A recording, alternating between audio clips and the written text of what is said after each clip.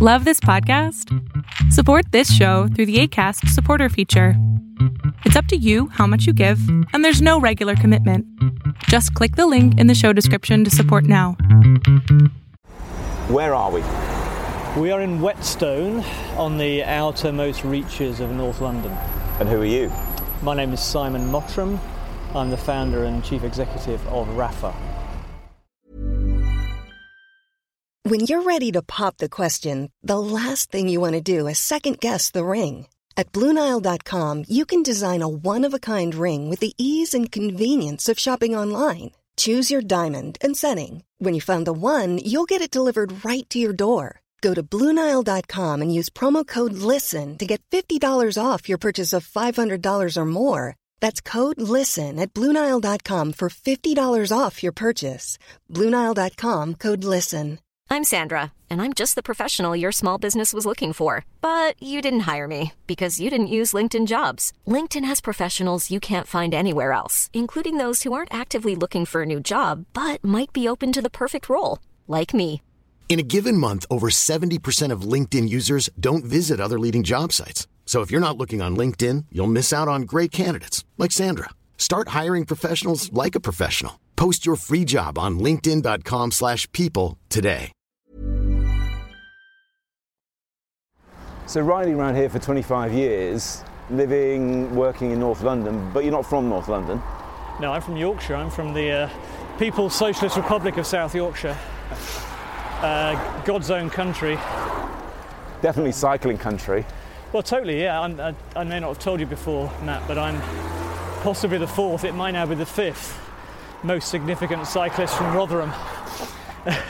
Falling well behind the Downing brothers, Ben Swift, and I'm sure I met a bloke the other day who's also from Rotherham who was stronger than me as well, so I'm dropping down the table of Rotherham cyclists. Did you race? I've done 2 races in my life, if you don't count Sportees, which we shouldn't. And I pinned on a proper number twice, both cyclocross races, which I quite enjoyed actually, but it was never going to work for me for a number of reasons. One being I was never fit enough. 2, having kids and then having a disabled son and then working, and I was just never going to take all my time training. And I think if you don't get fit enough, then it is like banging your head against a wall. So the traditional cycling industry probably always saw me as a charlatan, some nodder, a Hubbard. Every country's got a different word for people like me who love riding but don't race. And actually I think in that fact is probably the main reason that Rapha succeeded, because I am a Hubbard. I'm not some pointy-nosed kind of dour racer who only thinks that riding a bike is about going fast and crushing people, And eating carrots and watermelon and... Weighing your food, I've never weighed my food. I can confidently predict I will never weigh my food. That's one of my commitments to you, Matt. I'm sure you have weighed your food, but... never weigh my food. It would be too heavy. That's it. I'm going to do a t-shirt with never weigh your food on it. But that's what cycling needed at the time, isn't it? Is someone to appreciate it for the aesthetic value. Is that what you felt? I mean, like you, I grew up watching the Tour and just thinking it is this phenomenal circus of colour and athleticism, and I didn't think I must go and ride a bike. I just thought this is weird and wonderful and slightly foreign and exotic, and that was what turned me onto it. Yeah, there's definitely, it's got everything, hasn't it? It's got all of that. But for me, it wasn't the aesthetics actually. It was because I rode a bike, and I always loved it. I just thought this is just the best thing you could possibly do. I absolutely love it. I love it riding with friends on my own, going a long distance or just doing a few loops like we're doing today. It makes me feel really good. And it's also connected to this amazing sport that is also incredibly inspiring and with human beings doing incredible things. The fact that there was an aesthetic that was also beautiful was just another reason to love it. Before Rapha existed, what did you wear? Well, I wore what everyone else wore probably, so in the old days it would have been primary coloured polyester, sort of simple kind of fairly old-fashioned stuff, and Tudor tights in the winter, all that kind of stuff. Then in the early 90s and through the 90s, it was Pro Bike Kit. So I don't even remember Pro Bike. Well, Pro Bike Kit still exists, I think, but it was a mail order firm, and they basically got hold of all the replica team kit. So people like me bought replica team kit. So I had all of them. I had Chateau Dax and Fassa Bortolo and Polti and all these horrendous team kits. My favourite of which was Mercatoni Uno. Not because it was a nice kit, because it was really quite horrible, but because it was Pantani.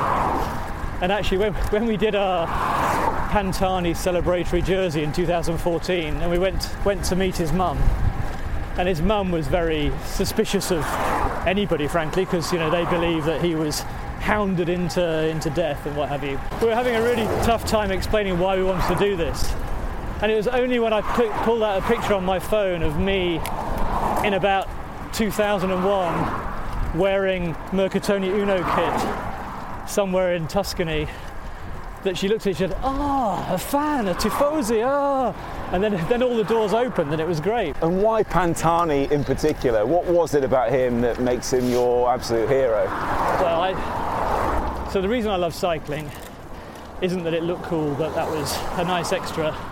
It's because it's this human thing. It's this bit like boxing. It's this amazing human experience, and you see people laid bare, don't you? People go beyond what normal human beings are expected to do. Yeah. And that was the appeal, because for most of us, we don't get to do that. We can push ourselves on a climb or whatever, but we get a little inkling of how hard that must be. And so it's intensely human, and that's good and bad. So for me, Pantani was this kind of intensely human hero, tragic hero, I suppose. Yes. Because when he won, he won with the most ridiculous panache and flourishes. And the most ridiculous amount of drugs in his system. But he was also, he was trapped and he was fragile, and the guy committed suicide in a really tawdry, sordid kind of way. Yeah. It's a terrible tale, but actually, isn't that what human beings, it's like an extreme version of humanity. And that's what I loved about him. He seemed fragile. Even when he was winning, there was something about him. The kits he wore, Mercatoni Uno and Carrera, Carrera was that... Denim shorts on the bike. Absolutely horrendous. Are you sure it wasn't a reaction to that created the more sober rapper aesthetic? From a style point of view, absolutely. Nobody should wear spandex disguised as denim, should they? That just doesn't make sense in anyone's style notebook. But no, it wasn't really about how he looked. It was, although he conjured up this amazing image, and how many riders today do that? We think that Sagan's amazing because he does wheelies and tricks and has long hair and does funny videos, but actually he's fairly conventional. Yeah. Whereas Pantani shaved his head, had a goatee and a nose ring that he famously threw on the ground on Monte Campione when he finally broke Tonkov, and wore a bandana and had these pirate flags. And who does that in cycling? It's professional sport is entertainment, whatever the people in the industry think, and he was bloody entertaining. And when he crossed the line winning, he would bald-headed, almost naked, he would open his arms out and lift his head back, and it was like he was being crucified. It was like he was offering himself up. I hate to be too sort of florid about this, but you look at a shot of him crossing the line compared to somebody punching the air or kind of Armstrong gobbling up victories, and there's just a humanity about him which I think is much more interesting than the guy who wins because he's strong. Your bike's very noisy, isn't it? I'm afraid it's a little bit rattly. You have to edit out those terrible, I won't say the brand, because I'll tell you what I'm going to do, just stop a second, because I'm going to stuff something in this to just dampen it. You're right. It just rattles against the side, doesn't it? Yeah, it's the levers. Yes, I have the same issue when I do that. I now have this rather beautiful large pump. Yeah. Which basically I'm attaching stuff to my bike that says I'm not fast. So don't expect me to attack.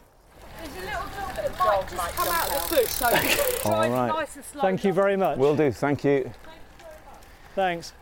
It's great though, isn't it? We're on this little path in the backwoods of Hertfordshire now, and it's really quiet, except for the possibility of some Jack Russell leaping out and attacking us. It's going to kill us. We may not make it home. What was the genesis of the idea for Rafa then? Well, it's being obsessed with bike racing primarily, and it's interesting that not being a racer and being a charlatan, but being so passionate about it, that was the genesis really. Is like I love riding, but then I also love watching this sport, and then I kept thinking, my God, this is so underexposed. You know, people don't know about this. There were a few of us in London that you'd see riding around, and probably a few more who watch the Tour de France every year. And then there was nobody else really. There was only a few of us watching races like Lombardia or, you know, classic races, and in fact you couldn't really see them unless you went to the cafe in Charlotte Street or found old copies of Winning Magazine or Mirror Sprint or whatever. You know, it was just invisible, and yet it was this most brilliant sport. And so racing and the inspiration of racing for the riding I did was the genesis. And I thought, God, there are so many sports out there that do a great job of connecting up extreme exploits with what everyday people can enjoy. Yeah. And cycling hasn't really even tried. And you know, the bike shops, barring a few, were generally piss poor, and the clothing was, you know, ridiculous, and I knew it because I had to wear it. And nobody had captured what it was about this sport that I loved. And I just thought, God, maybe I can do that. I mean, a bit of a leap of faith, I suppose. But yeah, because you weren't a designer. You were working in marketing at the time, branding, weren't you? I was a brand guy, yeah, exactly. So I knew about design, but I wasn't a designer, and I knew a bit about commerce, but I wasn't an e-commerce expert. Didn't know anything about clothing, but loved it. I was your classic amateur at everything, really.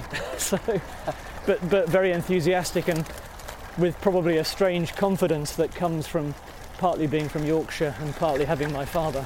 But also you cared, right? You total passion, yeah. You cared about your appearance, and aren't the best ideas those ones that you want to solve the problem that you have? You know, there's something that frustrates you about the status quo, so you take it upon yourself to find your own solution. Exactly right. How is this, Matt? Are you enjoying that? Can I just say, Simon, we're on a gravel road and I'm on an out-and-out race bike that's aerodynamic with deep section wheels. My job is to punish you for making the wrong choices.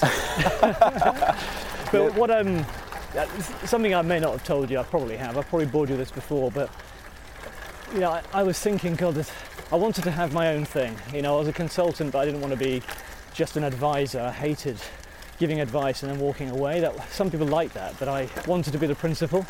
So I wanted to try something and do something and build something. And I kept coming back to cycling. Maybe there's something in cycling. And then a friend of mine gave me a book in 1998 or 99 called Le Tour de France Intime. And it was this beautiful book about bike races. In French? In French. Just the most fantastic sort of study of a number, probably 12, 15 of the best riders from the 50s, 60s, 70s. And two things struck me about this book. One thing about it was what we were talking about before, that actually it made me realise why I love racing isn't technology or your deep section wheels, or, you know, it was actually the human side. Because all these photos were photos of guys not on the bike. It was kind of around the race. Yeah. Because I suppose that was the easiest time to photograph them. So it's people lying on their hotel bed, sitting on trains, having massages. Hollow eyes. Yeah, crawling out of ditches, being supported as they crash, you know, that kind of stuff, when they crashed.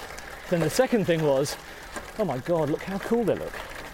You know, why don't the racers today look like Gianni Motta with his stringback gloves, or Eddie Merckx sort of nonchalantly looking like he's just walked off Glastonbury stage, you know? Yeah. I could show you my notes back in the office. I used to spend every night around the kitchen table sketching and writing and grabbing pictures from books, and I spent 3 or 4 years talking to everybody I could possibly meet about the sport. That long? It's quite a long time, isn't it? Oh God, yeah, at least. Yeah, I started thinking about it properly, sort of end of 99, I suppose. And then it took till 2004 to launch. So yeah, I just became obsessed with this thing. And were you Still am. were you stashing what people would call fuck off money under the bed, ready for the time you left the safety? I had 3 children. 3 children, including one who's disabled. So I didn't actually have much spare cash at all. So I had to go and raise money. And I did my business plan. You know, I trained as an accountant after university, so I can do numbers. And I can do the whole sort of, you know, marketing spiel because I'm trained in that too. So I wrote a good business plan, but, you know, at the time, you show people this business plan and either they weren't cyclists and thought, well, this is weird. You know, I kind of see what you're saying, but that's a massive leap of faith. And you're very passionate and, you know, maybe I like what you're saying, but do I believe you can do it? I don't know. Or there were people who were into cycling and for them... had no money. It was, well, no, but some of them did. But it's amazing how hard it is for some people to see stuff until it's done. You know what I mean? It's and they would look at the pictures and read it and go, oh, I see what you're saying. Yeah, no, that's interesting. But I don't think it'll ever work because cyclists don't spend money. You've got to be authentic. You know, it's got to be all about technology. Where's your technology? All the stuff which are fairly sensible ripoffs, but it's kind of the point was to create a market where that stuff was implicit but wasn't the main reason. Yeah. And so it took me over 200 meetings and quite a lot of ups and downs, and it was quite a long drawn out affair to raise not very much money. I'd brought in a good friend of mine and hired somebody else, and there were 3 of us basically, and I called them up at the end of December and said, right, okay, I've got enough money for us to at least do something. Can't pay you very much, or myself very much at all, if anything. But we've got till the 4th of July to launch, because the tour starts on the 4th of July. If we're not launched by then, we're idiots because we've missed the sort of peak of the season. So we had 6 months basically to build absolutely everything from scratch. And it was really good, you know, it was good fun because you have nothing. And you know, we took a room above a haberdashery shop in Camden Town called Fantasy Fabrics. Did Fantasy Fabrics make the samples for you downstairs? No, but we did. Curtain fabric. We definitely used some of the trims. And in fact, did a ride yesterday with my tech team, and we went out through Essex, and we went past a place in Walthamstow where we'd made some of our cap samples, our early cap samples. When we thought, you didn't really know how to do it, it's like, shit, let's take apart a cap and try and make one ourselves. Yeah. And go left in. And we made these samples using this fairly rudimentary kind of sewing company. And I used to go down there in my Ford Mondeo and pick up the samples and look at them and go, oh my God, this is just so wrong. You know? This is terrible. And we used sort of grow grain on the stripe and the wrong stuff in the peak, and we sort of haven't realised that there were factories in Italy that just make caps. That's all they do, and they make them brilliantly. And so as soon as we discovered that, it's like, oh, let's do that then. A lot can happen in 3 years, like a chatbot may be your new best friend. But what won't change? Needing health insurance. United Healthcare Tri-Term Medical Plans, underwritten by Golden Rule Insurance Company, offer flexible, budget-friendly coverage that lasts nearly 3 years in some states. Learn more at uh1.com. Mom deserves the best, and there's no better place to shop for Mother's Day than Whole Foods Market. They're your destination for unbeatable savings, from premium gifts to show-stopping flowers and irresistible desserts. Start by saving 33% with Prime on all body care and candles. Then get a 15-stem bunch of tulips for just $9.99 each with Prime. Round out Mom's menu with festive rosé, irresistible berry chantilly cake, and more special treats. Come celebrate Mother's Day at Whole Foods Market. Hey there, it's Michelle Norris. I'm host of a podcast called Your Mama's Kitchen. When I travel, I'm usually looking for a way to find a taste of home when I'm not at home. And one of the things I love to do when I am at home is entertain. And Airbnb allows me to do that. When I was in California recently, I rented a house that had a great kitchen. And when we were sitting around the table, we were all thinking, we're in someone else's house. Someone could be in all of our homes as well. If you have a home, but you're not always at home, you have an Airbnb. Your home might be worth more than you think. Find out how much at airbnb.com/host.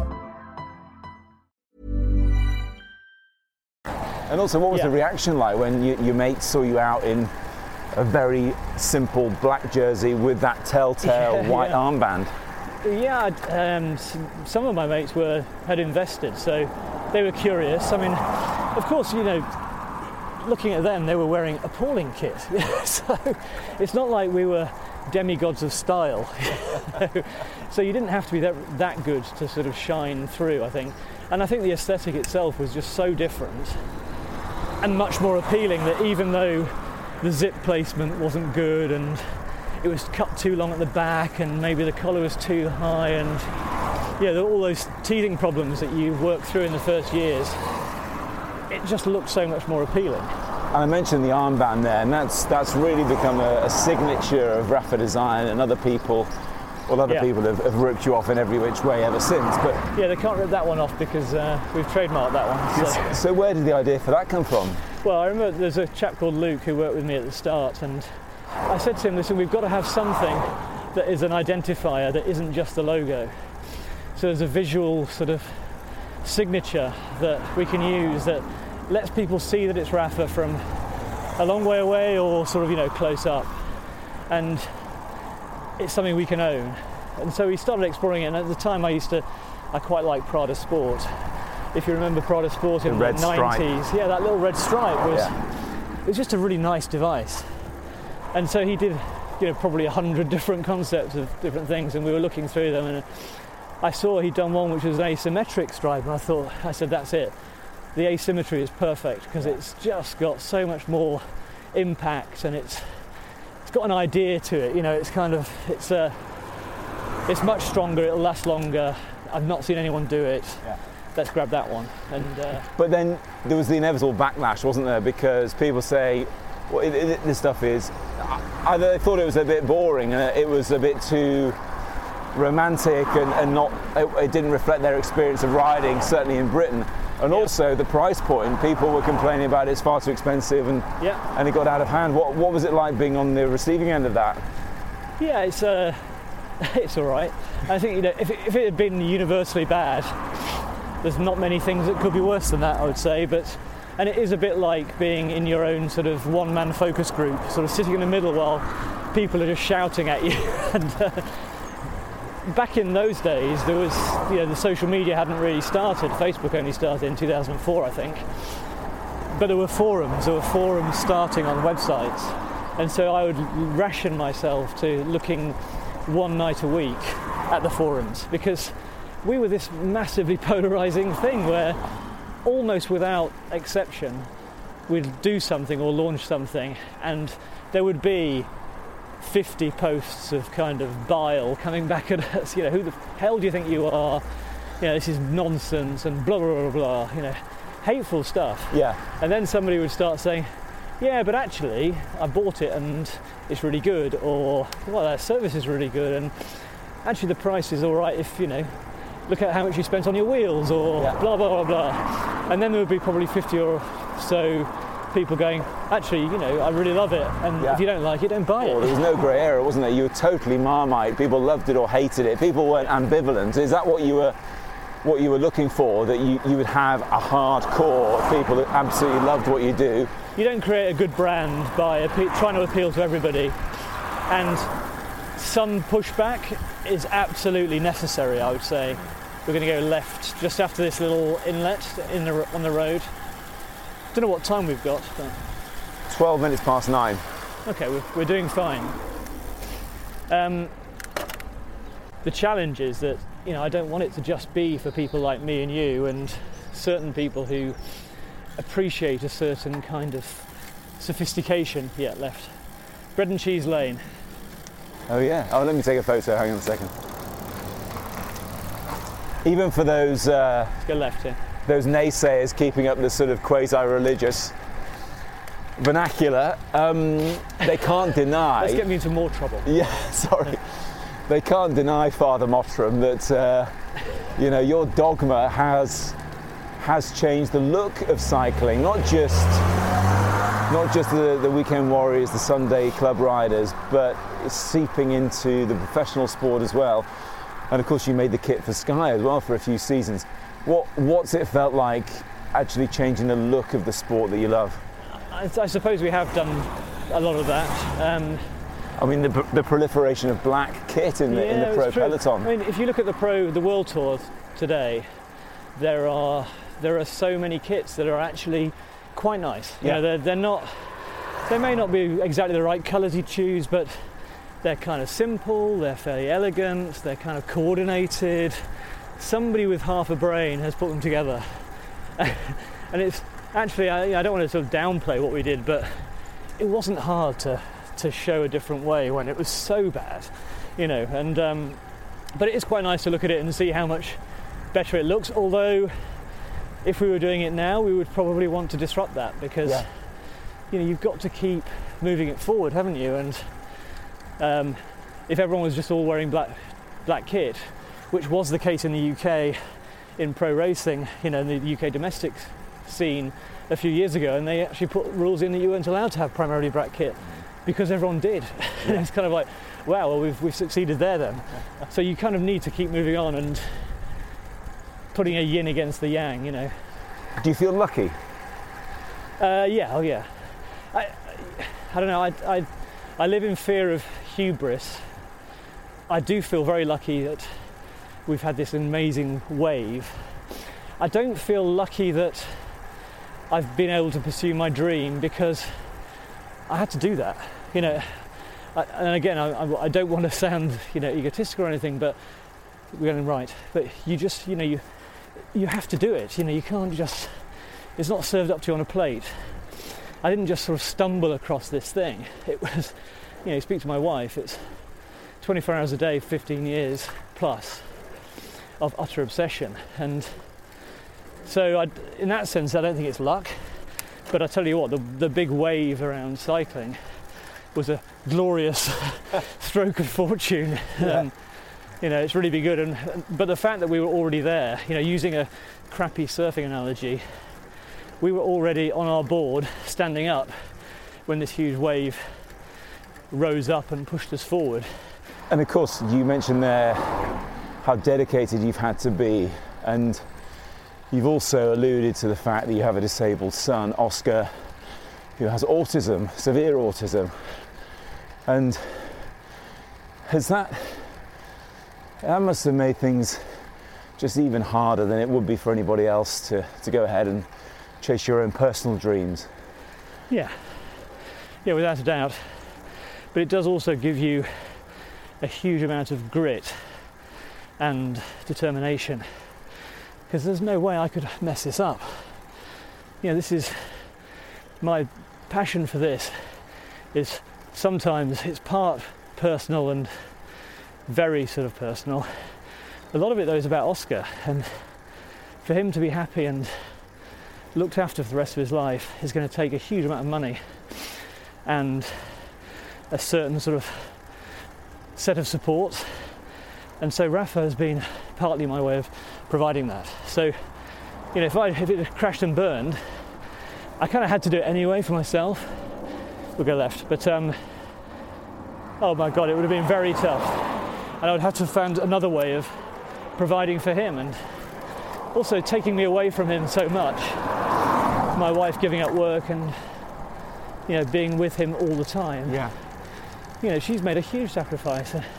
So I'm off there, gallivanting around Tuscany or California, riding my bike with customers, having, it's got to be worth it for her to make those sacrifices and for him to be looked after. So in many ways, it's funny with, you've met Oscar, with somebody like that, it's very tough, and it's very, emotionally it's incredibly draining and challenging, but actually at the same time we get a huge amount out of having him, and it's given us a perspective and a focus that we might not have had.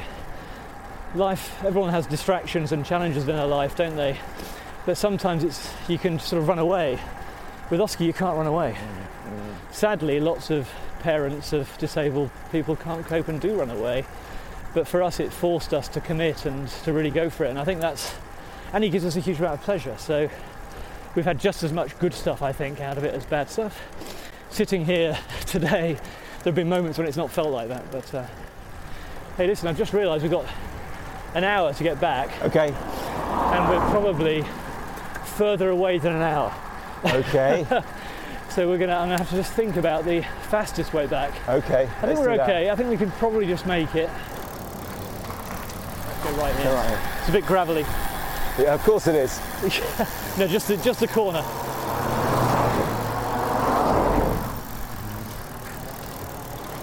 We're going this way because we then avoid the steep Three Sisters hills. Oh, I know those. I know those. And this will be quicker, is my expectation. What's coming up next then for Rafa? Yeah, I think we've put a sort of toehold in lots of different things, but sort of investing in lots of different places that we're trying to pull together. So things like having a members club is a really important pointer towards the future. Having clubhouses and being physical as well as digital. Selling services, not just products. And then starting to reach more people. What we have to do is we have to go from being this very specific thing to being something which is as sharp in kind of identity, but much broader in reach, which is it's the ultimate challenge for a brand owner. Yeah. How do you go from meaning everything to a few people to meaning a hell of a lot to loads of people? And I can't. It'd be the easiest thing in the world. It wouldn't be easy, but it would be fairly straightforward to keep selling cool stuff to the people we know. That would be an easy life. But like riding a bike, you don't just go around the park at 10 miles an hour. Where's the fun in that? You have to push yourself. Life is about taking on challenges, and mine is about cycling. It's about making it the most popular sport in the world.